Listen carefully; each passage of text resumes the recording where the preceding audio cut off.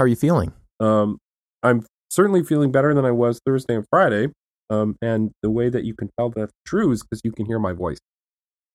Thursday and Friday, I had no voice. Yeah, now it's just slightly Bacall-esque. You think that adds some gravity? Yeah. I've got some vocal fry. Is that what that is? Yeah. Okay. Vocal fry. Now let's start. I mean, first of all, fry it up in a pan. I wish we could talk about the whole series of medical issues you've been through. I think we can. And not just me. I don't know. Our circle of friends, we're all basically falling apart. Really? I didn't know about this. Oh my God. There's medical stuff. Our medical cup overflows. Okay. Well, let me put that aside and just say that in addition to this saga, this journey that you've been on, this medical journey, yep, you won a major award. Unbeknownst to you. Oh, I won a prize. Mm-hmm. I guess it's not an award, but you were awarded a prize. I was awarded a prize. Okay, so people are going to want to hear about this. And it was, I did not know that when I ordered some foreign currency to take a trip with that online, that I would be entered into this drawing for a prize, but I was. Mm-hmm. And the prize was an Apple Watch. And you're wearing it right now, which I'm wearing. Yeah. And it's doing its Apple Watchy thing. Huh. So it may beep. I don't know how to mute it. You don't know how to mute it? There's an app for the watch on the phone. And I'm sure there's a way in there to mute the watch. Oh, there's not anything there's got to be something on the watch to make it maybe tell it don't make any noise. Yeah, probably somewhere. Yeah, I don't want any of my devices ever to make any noise ever. Okay. Yeah. Good. Unless I tell them make noise, now. Yeah. Right. Yeah, exactly. So that's interesting. Yeah. So I got this Apple Watch. And do you know, was this this must have been lucky. I mean, do you know how many people got these? I mean, this was one. I mean, there was a grand prize, and the grand prize was an Apple Watch. So you won the grand prize. I am the recipient of the Apple Watch. Now, did you play the Powerball last week? I did, on the theory that You did? I did, on the theory that having won the watch was an. You did not. I did. I did. That's no theory. This is. You're just trying to get my goat. I am not. You actually bought a ticket. I did. And you can, on a single ticket, you could get 5. Yeah. And I have how many sets of numbers? Did you choose your own numbers? Or No. It's I think there's a real important principle at stake here, which is that the way that you get the numbers ought to match the way that the drawing numbers are my given. God. So you need to match randomness to randomness to get them to synchronize and harmonize. And so I do the quick. You're just trolling now. You're just trolling me. I'm just telling you what I do. So I bought the ticket, and it had 5.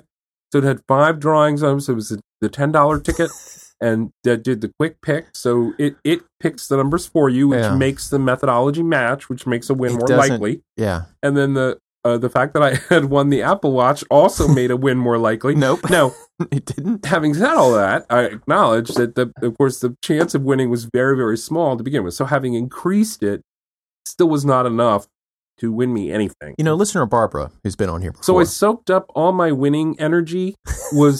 Actually got pulled into the watch. Listener Barbara plays the lottery. Okay. She's I almost never do. Also known as Listener Mom. This was a special occasion in my mind. And we have conversation. And now I recognize. So when I was a math undergrad, there was one professor who encouraged everybody to play the lottery all the time and to remember him when they did. But so I feel bad. But she's my own mother, so I can't encourage her to play the lottery in good conscience. Okay. I encourage all of our listeners to play the lottery and to keep oral argument in your thoughts. Yeah. And most importantly, in your wills. What? Or at least in your living wills, living bequests, whatever. It doesn't have to be. You don't have to die to make a donation. So I don't even know what I'm saying anymore. Are you troubled by the fact that I bought a lottery ticket? No, I'm not troubled. I mean, it's. People, I must people waste never money do. all the time on things. It's the first, sure, and it's the first one I bought in probably 15 years. But having just won the watch, and having the Powerball be so big, it was basically like, how could you not do it? I can think of many ways. You just don't do it. You just don't do it. You got to be in it to win it. That's the problem. See, this is what my mom says. You can't, I tell her that her chances are the same whether she plays or not. Look, the chances of winning are certainly 0 if you don't buy a ticket. They are 0 if you do buy a ticket. Close, but not, actually. Well, I mean, as close an approximation as 0 as you would use for many, many other purposes in your life. That's quite true. That is quite true. So basically, your chances are 0. In fact, I tell my mom, why play it when you can also win by finding on the side of the road a winning lottery ticket? Oh, that seems like a bit of a stretch, right? it seems so improbable, doesn't it? It does. I mean, that it would be the winning numbers and that you would find it on the sidewalk. I mean, that's the conjunction of those two probabilities. So then I tell her, right? If you're going to play, it's even less likely. If you're going to play, please play by buying the numbers 1, 2, 3, 4, 5, 6. Oh, that's just silly. Why? It's got at least two problems. First of all right. That's a fairly ugly series. Second of all, it hasn't been made to sort of vibrate with the frequency of the winning number at all. Like you've done nothing to try to leverage a harmonic connection. Do you have a set of crystals that you use when you make major decisions? I rub no crystals. Are you on some kind of pain medications or something? Vibrating with them. This is the kind of thing that you would expect out of me, I think. The difference between you and me, here and right now, is that I've won a watch and you haven't won diddly squat. So I think people ought to put a lot more stock in what I say about an approach to winning than what you say. Did you enter you didn't do anything to enter the drawing for the watch? That's not true. I made the purchase. You were unaware when you made the purchase that you were entering different something. Issue. Right, no. You said, did I do anything to enter? And the answer is yes. Did I know I was doing it? The answer is no. Did you do anything in order to enter? Yes. No. You did nothing for the purpose of entering. The fact that you entered a contest played no role in your decision whether to do what you did. You didn't even know there was a contest. That's a fair point. Right. Did I do something that caused me to win? Yeah. I bought the currency online. Well, but in the same sense that you could have won by not going to that website, but through some kind of glitch or malfunction, being confused with someone who did, and then you would have, and still winning. Like you could have won through some mistake. But they would have relative to your mental state, it would have been exactly the same thing. Of course you could have. I would not have accepted it if I'd won by mistake. Well, that's a further decision you'd have to make. But that's not a real win. If they contact me and say you won it in the drawing, and I say, well, wait a minute, I wasn't in the drawing because I didn't make a purchase at your website, they would say, so you didn't really win. Is this what people tune in for? Well, we've gotten mixed. We had at least one iTunes review which says absolutely not. This is not what we tune in for. And then we have other people who I think say, yeah, this is what we tune in for. Well, I'm enjoying the watch. Yeah, and I would not have bought it. I had no plan to buy one, but it's sort of fun. Okay, so just to cut off potential feedback on the lottery numbers thing. Okay. 1, 2, 3, 4, 5, 6, of course, is as likely to win as any other set of numbers, and the fact that it is. Strictly speaking, yeah. The fact that it strikes you as very unlikely should be telling you something. On the other hand, a series like that, a sequence like that might be, your chance that someone else played those numbers might be high because they have some psychological resonance, and therefore you may have a greater chance of having to share the prize if you do win. So your expectation actually might be higher with a truly random sequence than anything that you could come up with, because the chances if you come up with it, somebody else probably does too. On the other hand, does anybody play 1, 2, 3, 4, 5, 6? I think the likelihood that you're going to share, if you went on 1, 2, 3, 4, 5, 6, the likelihood you're going to share is very low because that is such a revolting series of numbers that to bring oneself to buy it is just strains credulity.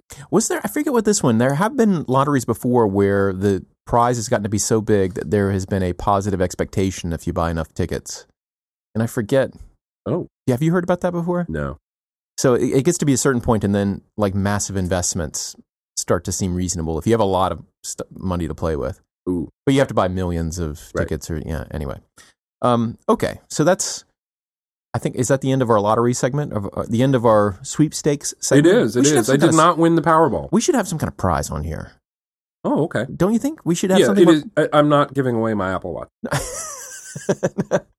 because I now have. What do they call that? Where you someone will demand more in exchange for a thing that's been given to them than they would pay to get they it. call this endowment effect. They call this the endowment effect, and my good friend... some people speculate it's not real. Yeah, my good friend Greg and Kathy Zeiler wrote a piece about this, about how the endowment effect has started to stand for stuff that it didn't truly mean, and they call it endowment theory. It's really quite interesting. But you'll have to pry this Apple Watch out of my cold dead. Which could happen. It could have happened this weekend. My health is declining. Yeah. Because of Joe's physical state, we almost didn't get to record it all this week. That's true. But you've gone the extra mile for the listeners, and what are we going to say? No complaints, right?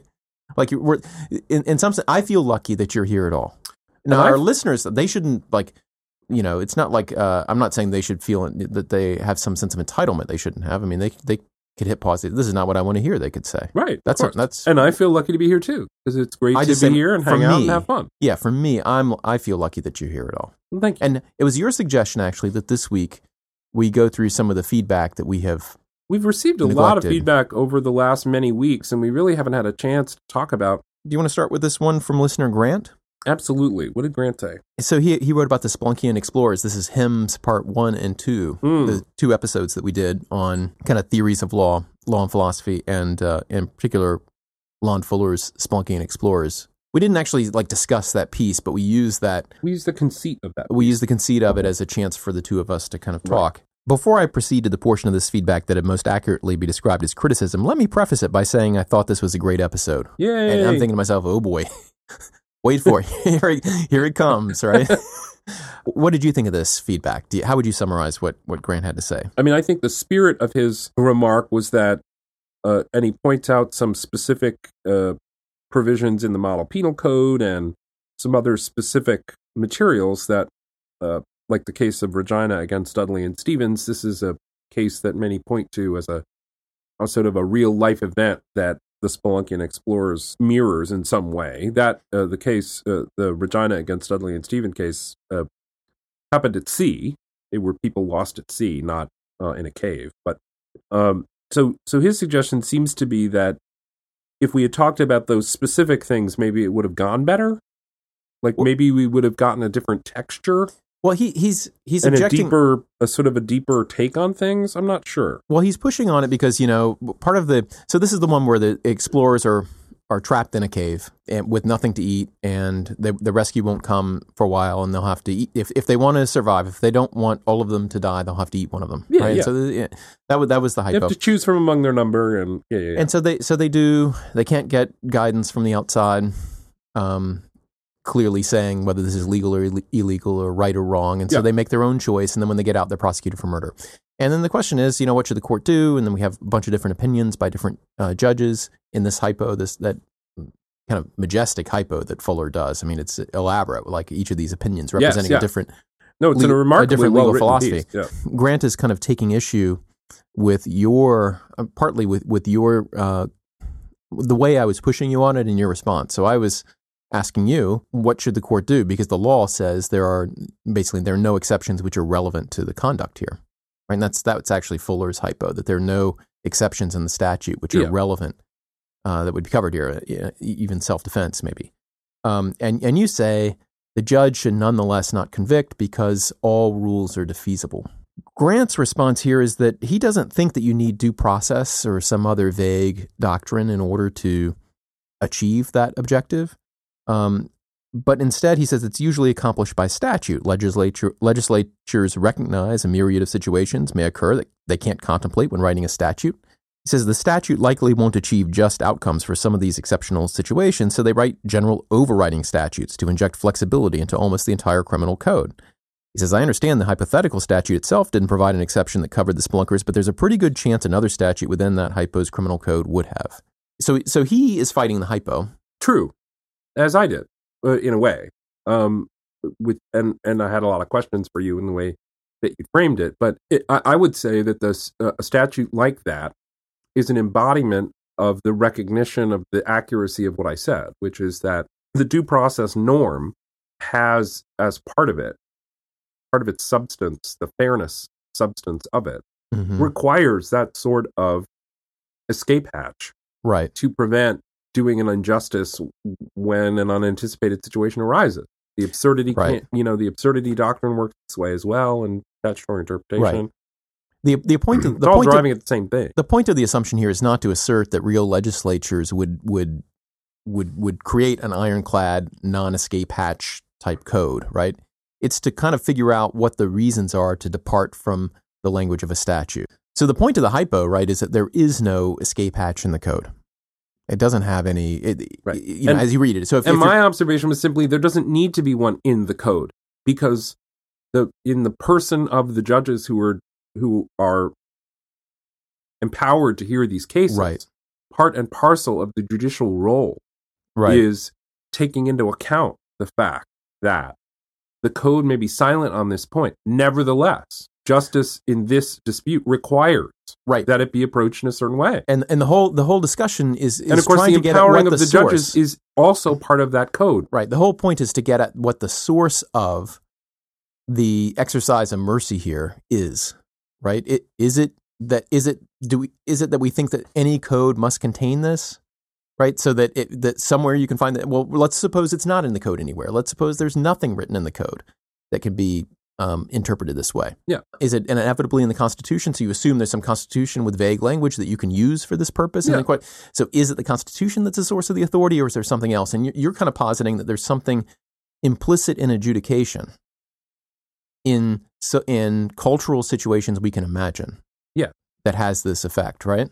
Yes, and I might go so far as to say it is difficult for me to imagine people being willing to live in a body politic that refuses to recognize that principle needs to reside somewhere in the system. The principle that because generally stated rules can be under-inclusive or over-inclusive in radically unfair ways, that there has to be a way for the system somewhere. There has to be some institutional actor who can recognize, oops, we're looking at one of those situations now. We need to do something different. Mm-hmm. I think people who fully appreciated they were living in a system that said, no, that doesn't exist anywhere, would say, no, there's something wrong with that. That's a defective institutional arrangement. Fuller makes the article more interesting by assuming the availability of executive pardon or executive commutation of the sentence. And then he throws in and one of the last opinions, one of the judges actually mentions that like his niece knows the secretary of the executive, and the executive is definitely not going to commute because the executive is nuts, et cetera. So, like, what do you do with the fact that you think justice requires some mercy here, or at least some exception? Mercy may be the wrong word because you don't think they did anything wrongful, as one of the judges here doesn't think any crime was committed, right? So what do you do with that when the legal system gives at least to one actor the power to do to make the kind of decision you're urging, Joe, but in fact that you have information that actor won't exercise that power that way? Does that justify just any other institution to exercise that power? I mean, there are also dangers, of course, involved in the fact that this exists, right? The fact that an escape hatch exists is itself potentially dangerous. Mm-hmm. And so one thing that I think is a virtue of looking to the judiciary to exercise some of this tailoring in adjudication, the judiciary, at least in the Anglo-American tradition, is at great pains to try to explain why it's doing what it's doing. Right. And be very clear as it can be, and to develop consensus in a collegial court, a multi-member court. So you have to have multiple judges who agree with the disposition and hopefully agree with the reasoning. And that exercise of disciplining your explanation is a way to try to channel effectively this sort of residuum of discretion that I think has to exist. But are all rules defeasible by anyone, right? And you're saying there's a special reason to think that the judiciary is a good locus for this exceptional power of defeasibility. And that's a judgment which you're making based on your experience with our system, right? And the systems around that you can imagine where there has to be some adjudication body which gives reasons, right? And certainly my experience of our system includes some awareness of the fact that the absurdity doctrine in statutory interpretation, as an example, has played an important role in ensuring that we get all the benefits of these generally worded statutes that are forward-looking and that help people plan and guide their behavior, but also don't work this sorts of, arbitrary, what the people who framed those statutes would themselves recognize to be arbitrary and manifestly unjust. Maybe. Conclusions on some occasions. And of course, there can be mistakes about that, well, we're not getting to, there are many, many obvious things you can say here, and many people have, right. that basically this creates an opportunity for people to get wherever they want to go, right? Yes, I can't deny that. I said it was dangerous. I don't want to elaborate on it, but other than to say that you could imagine I think it's the realm of Newgarth where this is occurring, and it's like thousands of years in the future. Right. Suppose that they uphold the death penalty, the hanging. I thought you said we weren't going to get into it. The executive doesn't commute the sentences. Yeah. They show up in the town square. Yeah. Which I'm sure they're like hoverboards and laser swords and stuff. Because it's the future. Oh, I hope they're lightsabers. And the executioner removes his or her mask and then says, "I refuse to execute," and frees the prisoners. Okay. And then people somehow accept this. Yep. And then in later cases, they cite a doctrine, the executioner's privilege. It's possible, right? Yeah, I suppose. It's a legal actor. Does not violate the laws of physics. Exactly. So it's imaginable. Whether it violates the law, as the human law. Yeah.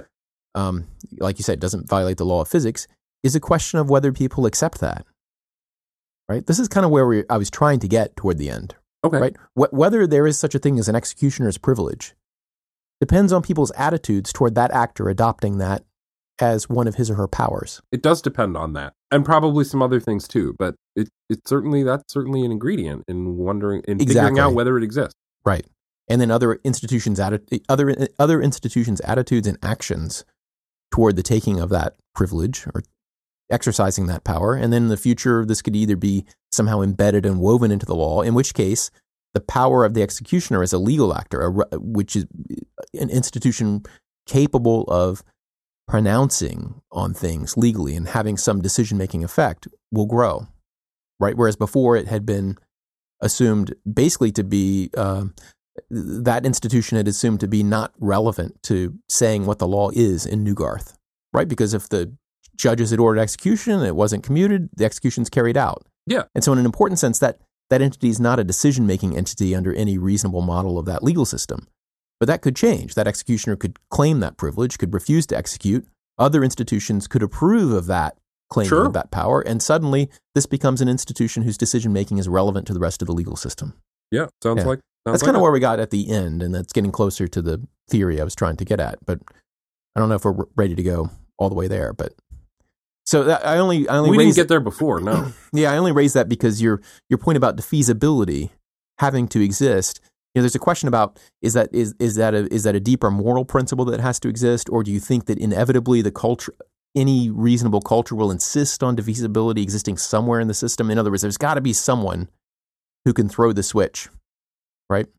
I'm alluding to trolley problems there in a way, right? But you know what I mean? I think I was certainly making the second claim, and I think I make the second one because I believe the first one to be true as well.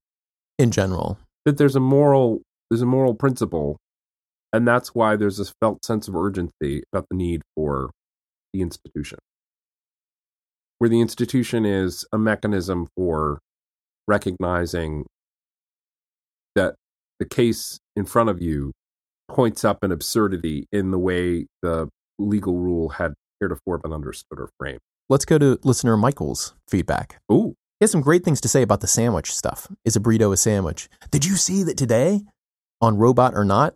Yes, they had a I did listen to Robot or Not today because it's Monday. Robot or Not. And the question was, is a burrito a robot? But really it was is a burrito a sandwich? And John Syracuse found that very challenging. Mm-hmm. As anybody would if you don't know why you're asking the question. Right, and maybe less so if you do know why. But maybe not. Mike had some interesting things to say about whether this kind of purposivist, as he characterizes it, approach to statutory construction can really solve all of our problems. But it's funny. Yeah. In reaction to that, as I was reading that comment about it, it doesn't solve all.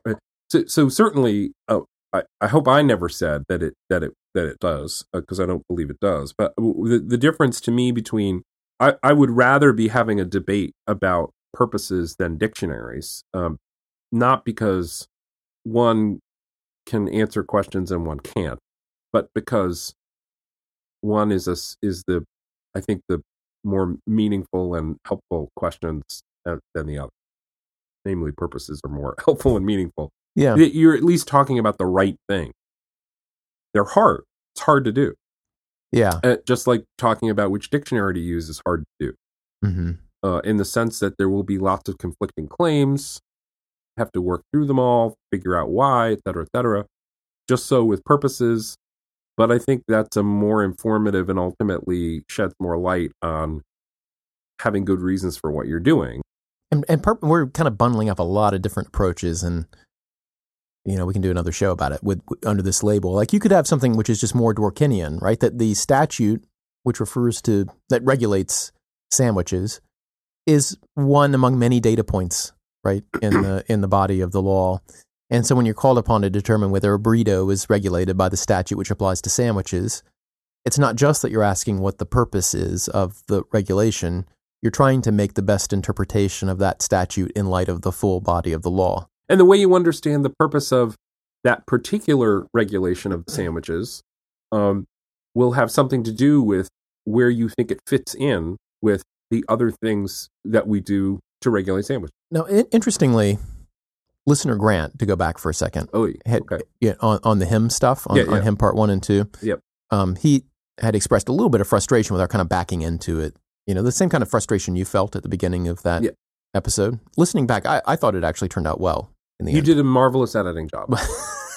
The frustration that you felt having the conversation, that we both felt having the conversation, actually made for a good conversation listening back to it. Yes, when I listened to it later, I enjoyed it quite a bit more than I enjoyed having it.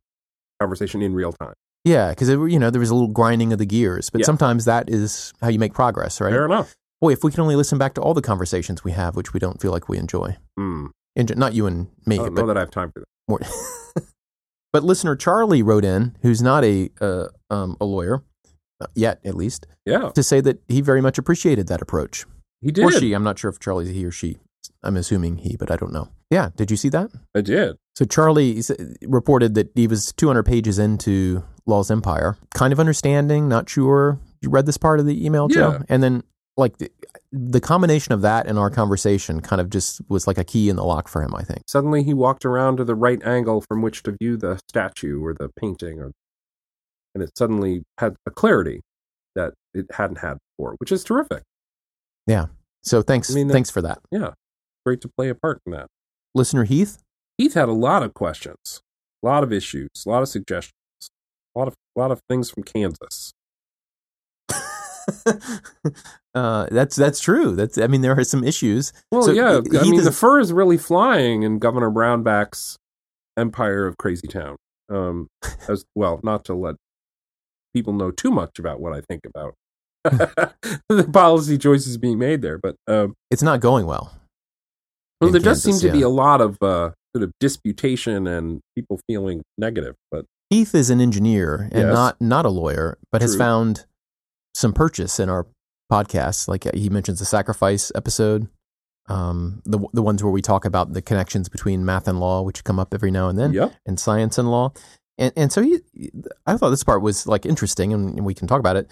He says, could we just weight various factors that we say constitute a good society and produce a flourishing society index and then run a regression analysis to find out where to set things like tax types and levels, inflation, interest rates, et cetera? Yeah. What do you think about that, Joe? It's funny. There are such things. I think the OECD and there are other organizations that try to do this. The poverty level that we try to set to figure out what income is above and below the poverty level. And there's a lot of mass measuring of things going on in society to try to get a better handle on directions of things and how to make things better.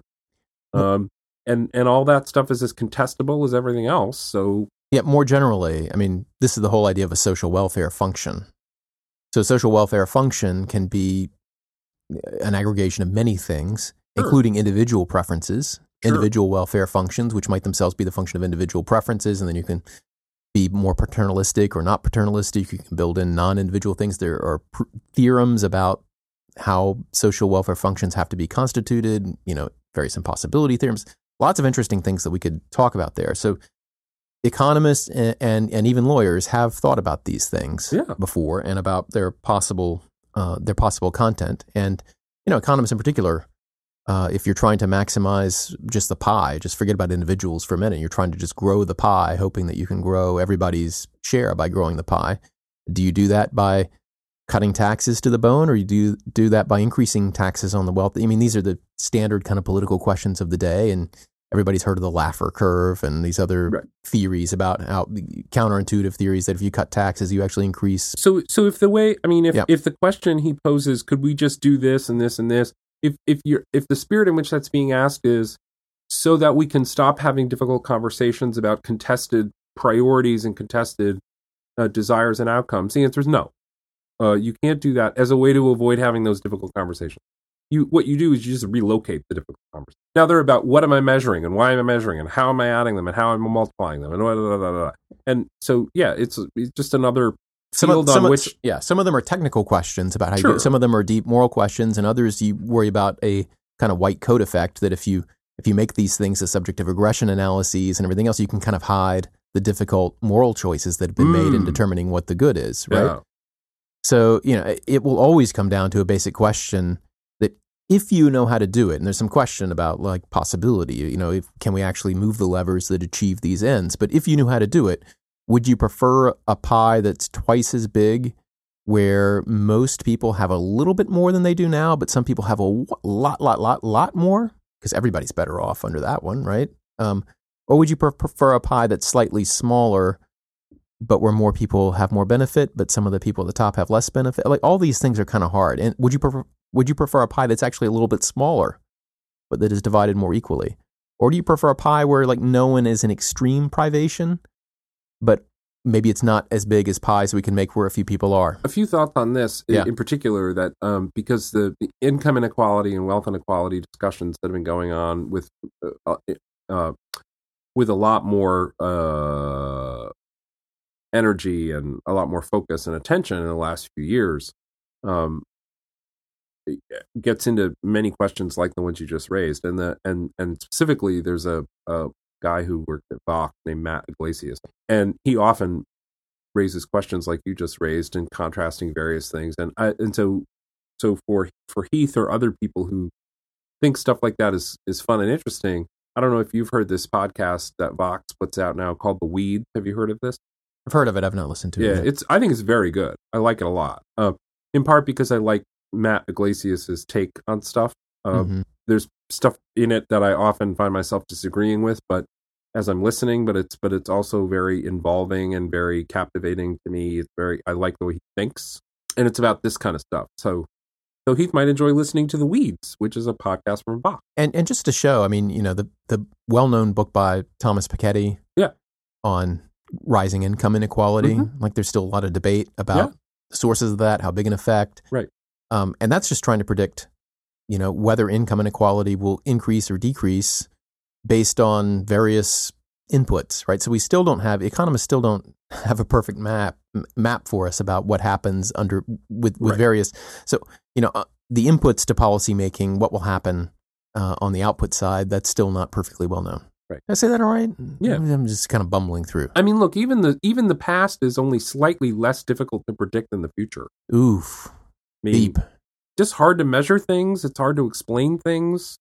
Mm-hmm. So there's a degree to which we're just sort of all hopelessly muddling through. It doesn't mean you don't try, but... And that fact that it's so difficult is what makes it so easy to slip into trying to guess at other people's motives. But for another time. Yeah. He has a couple other things in here I just wanted to visit. So one thing he points out, and I've got a show request here, Joe. Oh, I want us to get a guest on this one. Right. Our state Supreme Court has made rulings that the legislature has not funded the schools to levels mandated in our state constitution, and the legislature retaliated by trying to take away power from the judiciary. It's the fight happens here in Kansas. Yeah, you're right. But I would like to do a show. So there's a famous Supreme Court case, ruling that it doesn't violate equal protection. I think, right? Was that the basis of it? There may have been a due process challenge in there as well for states to allocate education funding on the basis of county tax income, Okay. county tax receipts, even if this has the effect of making poor counties much worse off in terms of school funding than rich counties. This is it Rodriguez versus San Antonio schools? Do I have that right? San Antonio? I'm not sure. There's also a Establishment Clause case that has San Antonio schools in it, and I always get them mixed up in my head. Because the neurons are, they're entangled, Joe. Yeah, sure. Yeah. And because of this, there has never been any kind of federal mandate to equalize funding that comes from judicially enforceable through the Constitution. Many state constitutions, but state however, constitutions, have provisions like that. yes, have been interpreted this way. Well, they have provisions that bear directly on the question often. And there's some trade-offs that occur when you start to... Anyway, I would like to have a show where we do a deeper dive into equality and quality. Equality and quality of school funding. And there's some good people writing in this area in education law. Okay. Let's do it. I think we should do that. So let's do it. My thanks to Heath for planting that thought. Then in this last point, what are your thoughts on the consequences coming from outside of a legal framework, like public shaming, economic forces, etc.? It seems to me that many people have suffered repercussions on par with legal consequences without the benefit of due process. Do you share these concerns? I remember I had a teacher in high school who was from Spain, would always kind of complain, when people would talk about how America was the freest country in the world. Not that he necessarily disagreed that we had, these great freedoms and it's a great place, but especially where we were from, would talk with great ignorance about the kinds of freedoms they had in other places. Okay. He would always say, why don't you try going downtown and telling people you're a communist and then try to find a job? Right. Right, which speaks to this point that Heath is making here, right? Freedom is a weird word. Freedom implies that there is some force from which you are free. And so freedom in the law, right, means freedom from something. And this is so you're going to put aside the complication freedom too, right? You're going to put aside the sort of the Roosevelt Four Freedoms kind of, because that's another complication. Yeah, you don't even need to get to that complication for this to... You're not talking about Freedom 2, the sequel, are you? Freedom 2, the further freedoming. Freedom 2, T spelled T-O, and then ... Yeah. No, I'm not right now. You're even back on step one. I'm saying even if you think of it as just negative freedoms, there are complications. Yes. So one example is exactly the example my chemistry teacher gave, right? You have in some sense, you have the freedom to declare that you're a communist. There are actually cases about how you don't have to swear loyalty oaths to get certain public jobs. But declaring that you're a communist, at least especially in the 80s, I think, would have made it impossible to get a job in many towns, right? Declaring unpopular opinions, right? I mean, we can think of opinions right now that would be unpopular to express. Right. Where you wouldn't want to work with such a person. I'm sure that's right. My point is only that freedom has an implicit, is object the right word? I'm struggling. I'm obviously struggling. I need more coffee, Joe. Okay. But you know what I mean? So freedom means freedom from something. Yeah, from some kind of constraint. Right. In addition to to, right, there's also a from. There is necessarily a from. Yeah. Freedom from the government is one kind of freedom, but freedom from all kinds of other entities which may do things because of the liberty that you've taken is another kind of freedom. If you think of freedom as the absence of coercion, there are all kinds of ways to coerce people. Some of them are the legal system's method. Some are other systems' method, social systems. Yeah. Right? Yeah, yes. And I'm just I just wanted to get out the point that basically when you talk about freedom, which is basically the idea of a privilege, you can do something without consequence. That always has a referent, right? There's always the privilege against some entity. Yeah. Does it really mean freedom doing something without consequence? With reference to a particular entity and a certain set of consequences. So, okay. So, right, you know what I mean? So freedom, right. Freedom is an exception from the idea that you could be subject to some consequence, right? So, you're free to get up and walk outside of this room right now. Yes. Right? Gosh darn it. But that doesn't mean that there are no obstacles in your path. That's a shorthand for saying that I am not going to stop you. Right. I'm making a prediction the government is not going to come and try to stop you. I'd like you to try to stop me. Even in my weakened state, I think I could get out of that. One example I've given in classes before, we've talked about one famous piece on coercion, is whether law is necessarily freedom constraining, right? This is a kind of naive idea that if you're not subject to some constraining law that you are more free. Okay. Do you know what I'm talking about? Yeah, I you know, guess, yeah. So you got a law which says you can't do X. Yeah. Right? If you repeal that law, are you more free than you were before? And so the point is, this shows what I'm about to say, kind of shows the problem with a word like free without a referent. Right. So in some sense, yeah, you're more free. So suppose there's a law saying you have to stop at stoplights. Okay. Okay. I think there is such a law. Yes. When the stoplight is red. When the stoplight is red. Yeah. Yeah. Or a speed limit law. So take your favorite traffic laws, which you think are important. If we repeal those laws, in one sense, you're more free because you no longer have to comply with those laws. Right. You can go really fast. You can blow through stoplights, et cetera, But so can everybody else. But so can everyone else. And the fact is, like, if there are no traffic laws, are you actually free to drive from here to your favorite city? Yeah, maybe not. No. It can be very hard to get there. Right. Because suddenly it's all like, Thunderdome and crazy. Mad Max, which would be awesome. It's all Fury Road. Especially if that guitar guy were there. That would be awesome. But maybe less conducive actually to getting to your destination. Right. So freedom is a very slippery, weird Free that, word. buddy. It's a weird word. And so I get into this only because law I think... makes freedom possible, bro. Is this a bro show now? Are you familiar with bro country? No. I do believe, however, that I have stayed true to my commitment never to use the word bro unironically. Because I was being ironic. I got a story about bro country I'll share with you sometime. Okay. That's a teaser. That's a tease. It's a what? It's a tease. Is it some sort of dating app? No, this is a genre of music. Ah. Right. It's a type of country music called bro country.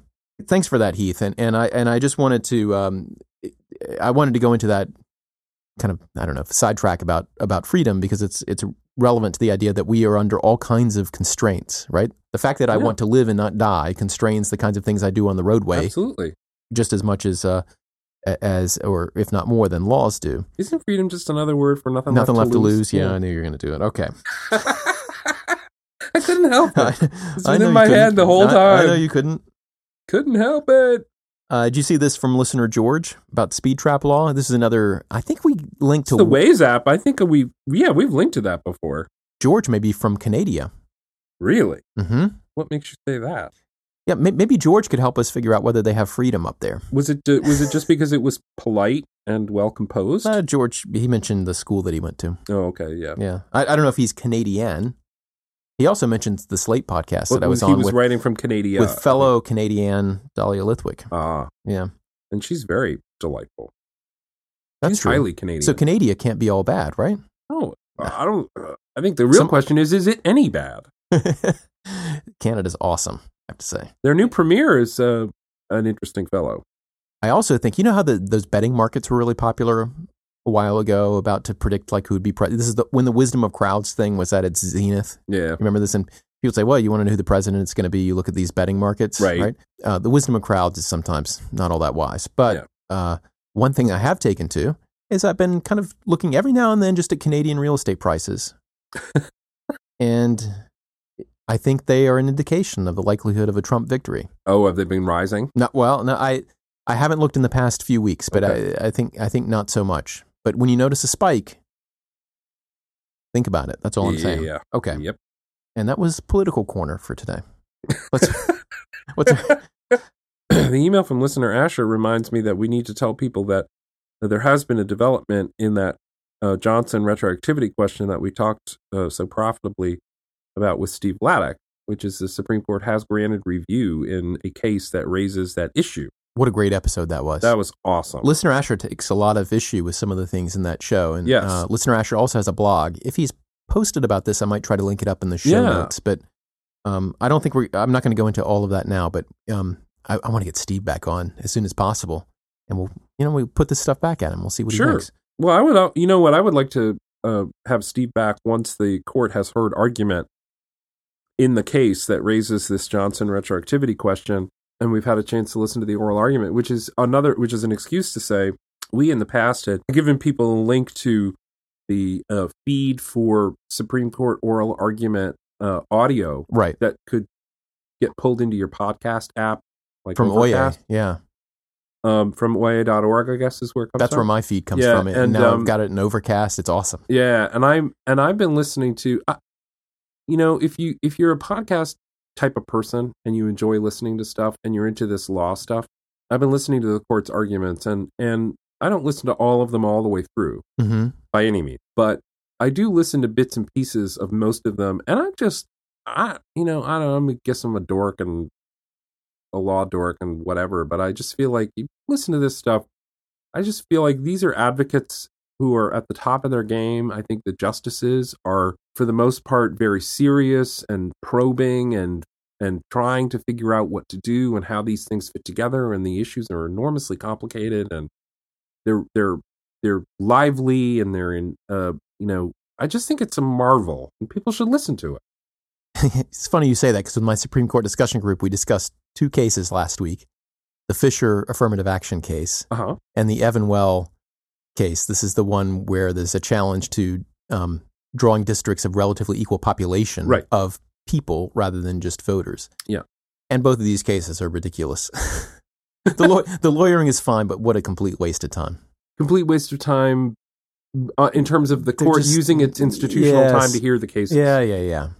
And I'm making a different point, which I know is you that, are. once they take a case, and as they're trying to process it, and having the advocates and hearing the argument, listening to the questions and thinking about it, I just think it's a great resource. And I'm just saying sometimes I've been getting a lot from listening to them, and I would encourage other people to listen to them as well. I'm just saying sometimes you listen to a case and you can hear parts of it that are very interesting, but you can wonder yourself, boy, why did they take that case? Sure. Which is another way to say, if you and I were in charge of picking which 90 cases they were going to hear in any given term, the list would not look the same as it looks today. That's undoubtedly true. It's interesting because, I've said many times that you can measure the quality of a society or institution by the kinds of questions it deems worth its time to answer, right? Indeed.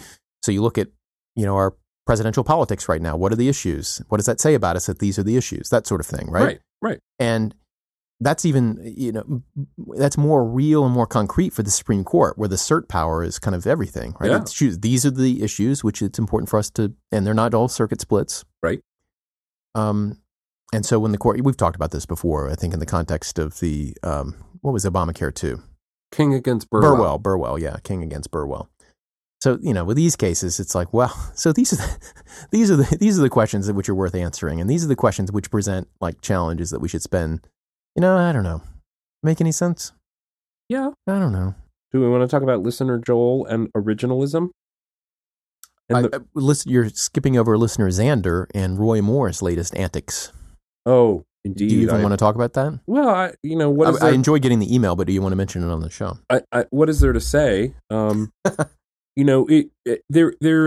Wasserman, and I forget who his co-author is on this, but there have been steps along the way where Chief Justice Moore of Alabama and his insistence on carefully delineating whose conduct is covered by a judicial order and whose conduct isn't.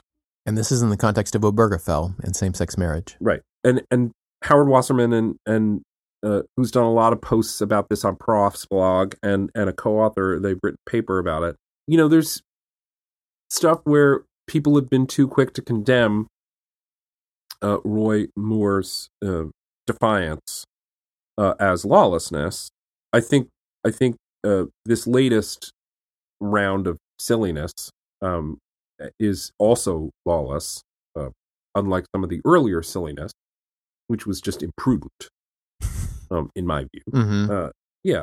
Roy Moore. What are you going to be? What are you going to say? Xander asks, are the consequences for his decision to defy Obergefell different because of the 11th Circuit decision directly on point? Well, yes. And my understanding is that the probate judges in Alabama who are defying the 11th Circuit's judgment that the injunction that's been put in place by the district court, they're all now going to be staring at damages action. But does the 11th Circuit decision add to this? So there's an 11th Circuit case explicitly stating that Obergefell applies to Alabama. It leaves in place an injunction from a U.S. District Court judge who made her order effective against all Alabama probate court judges. Right. So it extended by embracing all of them, basically treating it as a class action, not a class action, and reverse class action. Yeah. Treating it as so it applies to all of them not just the judge who was refusing to issue a license in a particular instance. Right. Leaving that injunction in place on the ground that to remove it would contravene Obergefell, I mean, it makes the law perfectly clear now for these judges. And Chief Justice Moore, in his administrative capacity in the Alabama state court system, has given them a conflicting order, which is just sort of a very foolish thing to do, because now they have to decide which order to follow, and it's clear which one. Is there anything that distinguishes Obergefell from Loving versus Virginia in this regard? I mean, I think he claims the same power, right? Right. You'd have to wait for individual judgments about his power to instruct them. Right, although it would have the same, and I think the argument would have the same defect in its current posture, which is that was true up until the moment when the district court judge extended the injunction to cover all of these probate court judges. Yeah. And then that was appealed by one of them to the 11th Circuit, and the 11th Circuit said, actually, we see no problem here. Mm-hmm. Once that happens, then there's nothing more to be. Yeah, I think once Obergefell comes down, there's nothing more to say. This is a huge waste of time. Well, this is. Yeah. Okay. Joel, listener Joel from Australia. Yeah. Let me so I think you'll like this first paragraph. I like the whole thing. So I've been listening, dear Christian and Joe, I've been listening sometimes 2 or 3 times to some of your back catalog. That's awesome, isn't it? It is great. Over these quiet weeks of our summer, which of course there occurs now. Yeah. My partner, who is very partial to knitting and to knitting podcasts. Yay! Did you know there were knitting podcasts? I did know that. And I listened to one for a little while. Mm-hmm. And it wasn't doing it for me. So I took it out of the rotation. But is it people talking, or is it just the sound of it's people talking about knitting related stuff. Okay. So I can see that would be relaxing. Yeah. I mean, just listening to the sound of knitting needles. But I'm making the sound if I'm knitting, so I don't need to hear someone else making that sound. But I would love to get a recommendation on a knitting podcast. If someone wants to email it to us at oralargumentpodcast@gmail.com, I would welcome a recommendation. Her interest was piqued by the prospect you might include a segment on the fiber arts, Knitting with Joe. Yay! The inclusion of such a segment will not increase my commitment to listening, but I wanted to alert you to the possible crossover audience you might be neglecting. So we could start we need to start a whole new podcasting empire. like all these networks of, like 5x5 and that was the original. That's the original. Mind, but what's the Panoply? Yeah. And, we need to have our own. And one of its flagship properties is going to be Knitting with Joe. People would listen to that. We could have Hold Up. We could trot that one out. Yes. We could do this show. Yeah. So we got 3. Boom. So that's 3 right away. I've got a bunch of other ideas too. Looks like we haven't even broken a sweat. We got 3. I also had this idea that you and I should do a series of podcasts for every Supreme Court decision where we sum it up in like 3 minutes. Oh, that'd be great. Joe, then me, and boom, done. I love that. We could roll for initiative, actually. We can what? We could roll for initiative. Is that some kind of D&D thing? Yeah. Yeah. Yeah, who goes first? Oh, okay. Right. A higher roll goes first, right. With modifiers, of course. Yeah. Yeah. Let's do that. What are we going to call that one? The 3-minute? Summary judgment. Oh, ba-boom! Ba-bam! Summary judgments. Yeah. Plural. Summary judgments. I need some, look, I would need some help. 3 minutes or 4? I need to get people, I need to have some other editors, because otherwise it's going to, unless I quit my job and devote full time to podcasting. Oh, that goes without saying. We're quitting our jobs. This podcast network is much more important, dude. We are reaching a lot of. We've encouraged people to go to law school on this thing before, right? This is like so we're already to blame for open lots of bad decision making. I think so. We can start people can start funding our desire to create a new podcast empire. Listener Joel, paragraph 2 version of this episode. Paragraph 2. I've noticed that Christian often talks of the refounding, or I think I say reframing. Maybe I say refounding too, though. Or something of that sort, and the significance of the passage of the post-Civil War amendments. He seems to be attributing some substantial weight to the views of the framers of these amendments, or the public at the time of their passage. Yeah, and I often do that, and it is a, where does he say? I'm an interested outside observer of debates over U.S. constitutional interpretation, and I'm aware of the power of the conservative originalist movement. I'd say not only conservative. There's some. This is why we really want to do an originalism episode, because there are different kinds, and yeah. Larry Solon would be the right person for that, right? He's written a certainly great thing. one of them. Certainly one of them. Yeah. This use of refounding seems to me to be a counter move by Christian, and from that point of view, I understand it. I also accept that the 13th, 14th, and 15th Amendments marked a dramatic turn in the U.S. constitutional framework. Nonetheless, it seems hard to defend heavy reliance in constitutional interpretation on an originalist understanding of these amendments for the same reasons as one might critique Justice Scalia's originalism. Those are, at the least, the following. Precision in history is difficult. Originalism of any sort ossifies a document which has, on any view, been adapted to new social circumstances over the centuries, and it fails to recognize that there are layers of original meaning in a document amended more than 24 times, with considerable interplay between its constitutional amended parts. You've never mentioned this refounding idea because you think originalism is easier with respect to those amendments than with respect to some other portion of the document, do you? Well, I hadn't thought of it in those terms. I do think I think if one wanted to be an originalist, if one is an originalist, I think there are certain aspects of originalism, its method, which are more easily applied to those because they're more recent in time and there are more data than certainly some other parts of the Constitution. Well, it's the more data point that's important, not the more recent in time. I would say right. more, it's stuff about which we have more data about the semantic meaning, right? The more recent in time means, we've talked about the past as a foreign country before. Yep. More recent in time makes it slightly less foreign. Okay. But there is also more historical data in general. But I'm not sure that there's more. We have a lot of data about the people involved in the framing of the Constitution. We have the Federalist Papers, and so we do have a lot from the original kind of founding, I'd say framing era. Right.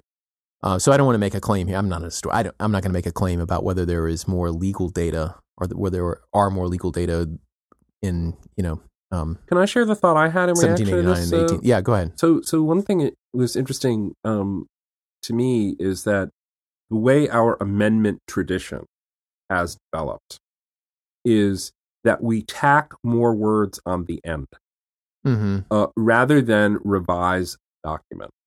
Well, and the amendments, the Reconstruction Amendment, I think their full power is impossible to recognize unless you accept the degree to which their presence rewrites, in effect, a lot of what was already there. Mm-hmm.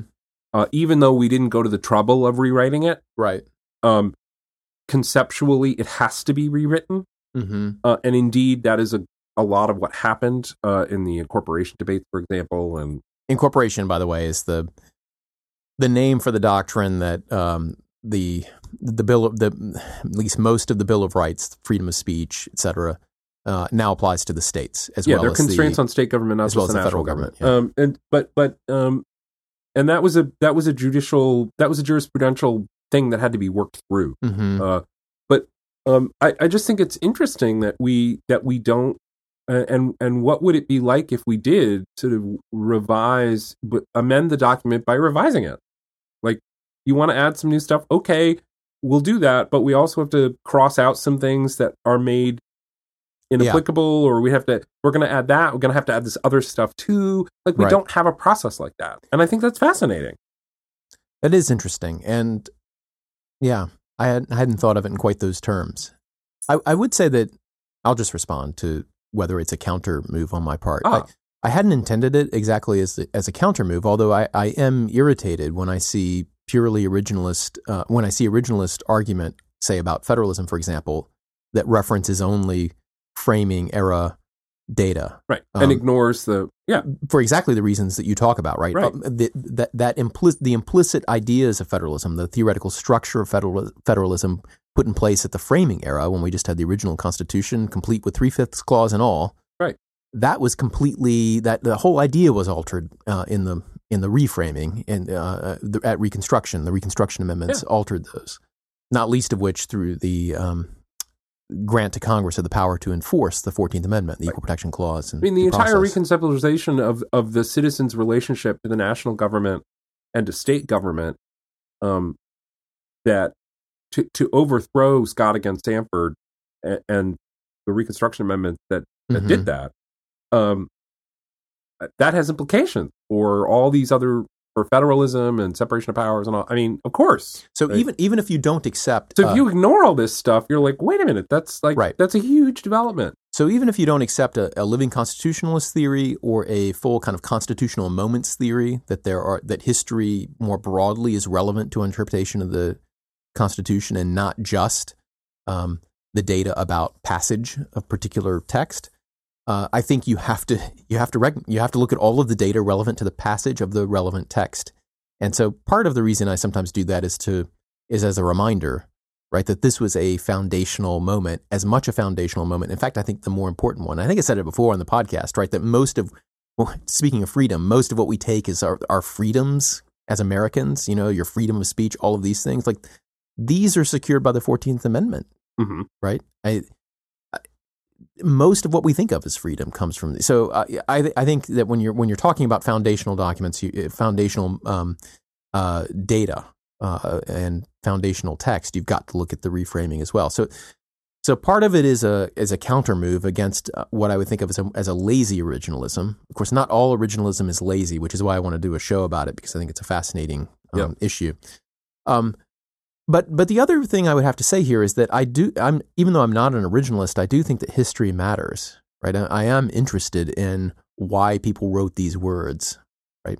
Not because I think that by properly channeling their reasons, we answer all the questions that come before us. Like that's what makes me not an originalist. I don't believe that, right? I don't think that study will answer all of the questions. But then there are some people who are originalists who don't believe that either, right? They believe that sometimes you have to use construction, et cetera. We'll get into that. Right. But I do think that understanding their reasons, understanding, as Jed Rubenfeld has referred to before, kind of the paradigm cases that the text was meant to deal with, all of this can be very helpful in understanding what we've come through and why we have the legal documents that we have, and how we might use them to secure ourselves against the evils of the past and to deal with the problems of the future. So it's partly a counter move in the sense that I'm trying to I would like to remind people that there isn't just one set of framers. I think that's really important. Yeah. But also, I think even if you're not an originalist, understanding these two, and you can use the New Deal as a third, but that was not a textual moment in the Constitution, but that there are two deep constitutional textual moments is really important. I think that's worth noting, even if you're not an originalist. I agree. That's what I had to say. Okay. That's all I have to say about that. All right. That's not all I have to say, but that's all anyone wants to hear from me. About that. And more. That's much more than is required. And does that bring us to the end of our mailbag? I think it does. I think that exhausts the mailbag. And if we missed you, hey, if you wrote into us, and we have some stuff on social media too, and I don't think I've got all that in front of me. We usually deal with that show by show, but so if you've written into us and you've had an idea and I haven't dealt with it, or Joe hasn't dealt with it, write us again. Let us know. It's sheer incompetence on our part that has obscured that fact. There was one on Facebook about surnames in Japan. Oh. Let's mention this one again. It was a great bit of feedback on surnames in Japan. You mean and family history of this. Yes, but I'm using your preferred nomenclature. But no, I relented. We compromised, didn't we? We did compromise. I feel like we should save that one for another time. But okay. It was a great bit of feedback, and it was a while ago now from a listener. It was really informative, though, from someone who had, I think, either from there or spent some time there. Now I'm forgetting because it's been a while. And, my memory. You know what I mean? Yeah. What else should we talk about, Joe? I think that's it. Really? I think so. I think we've reached the end of my voice for today. Oh, that's a good reason to stop.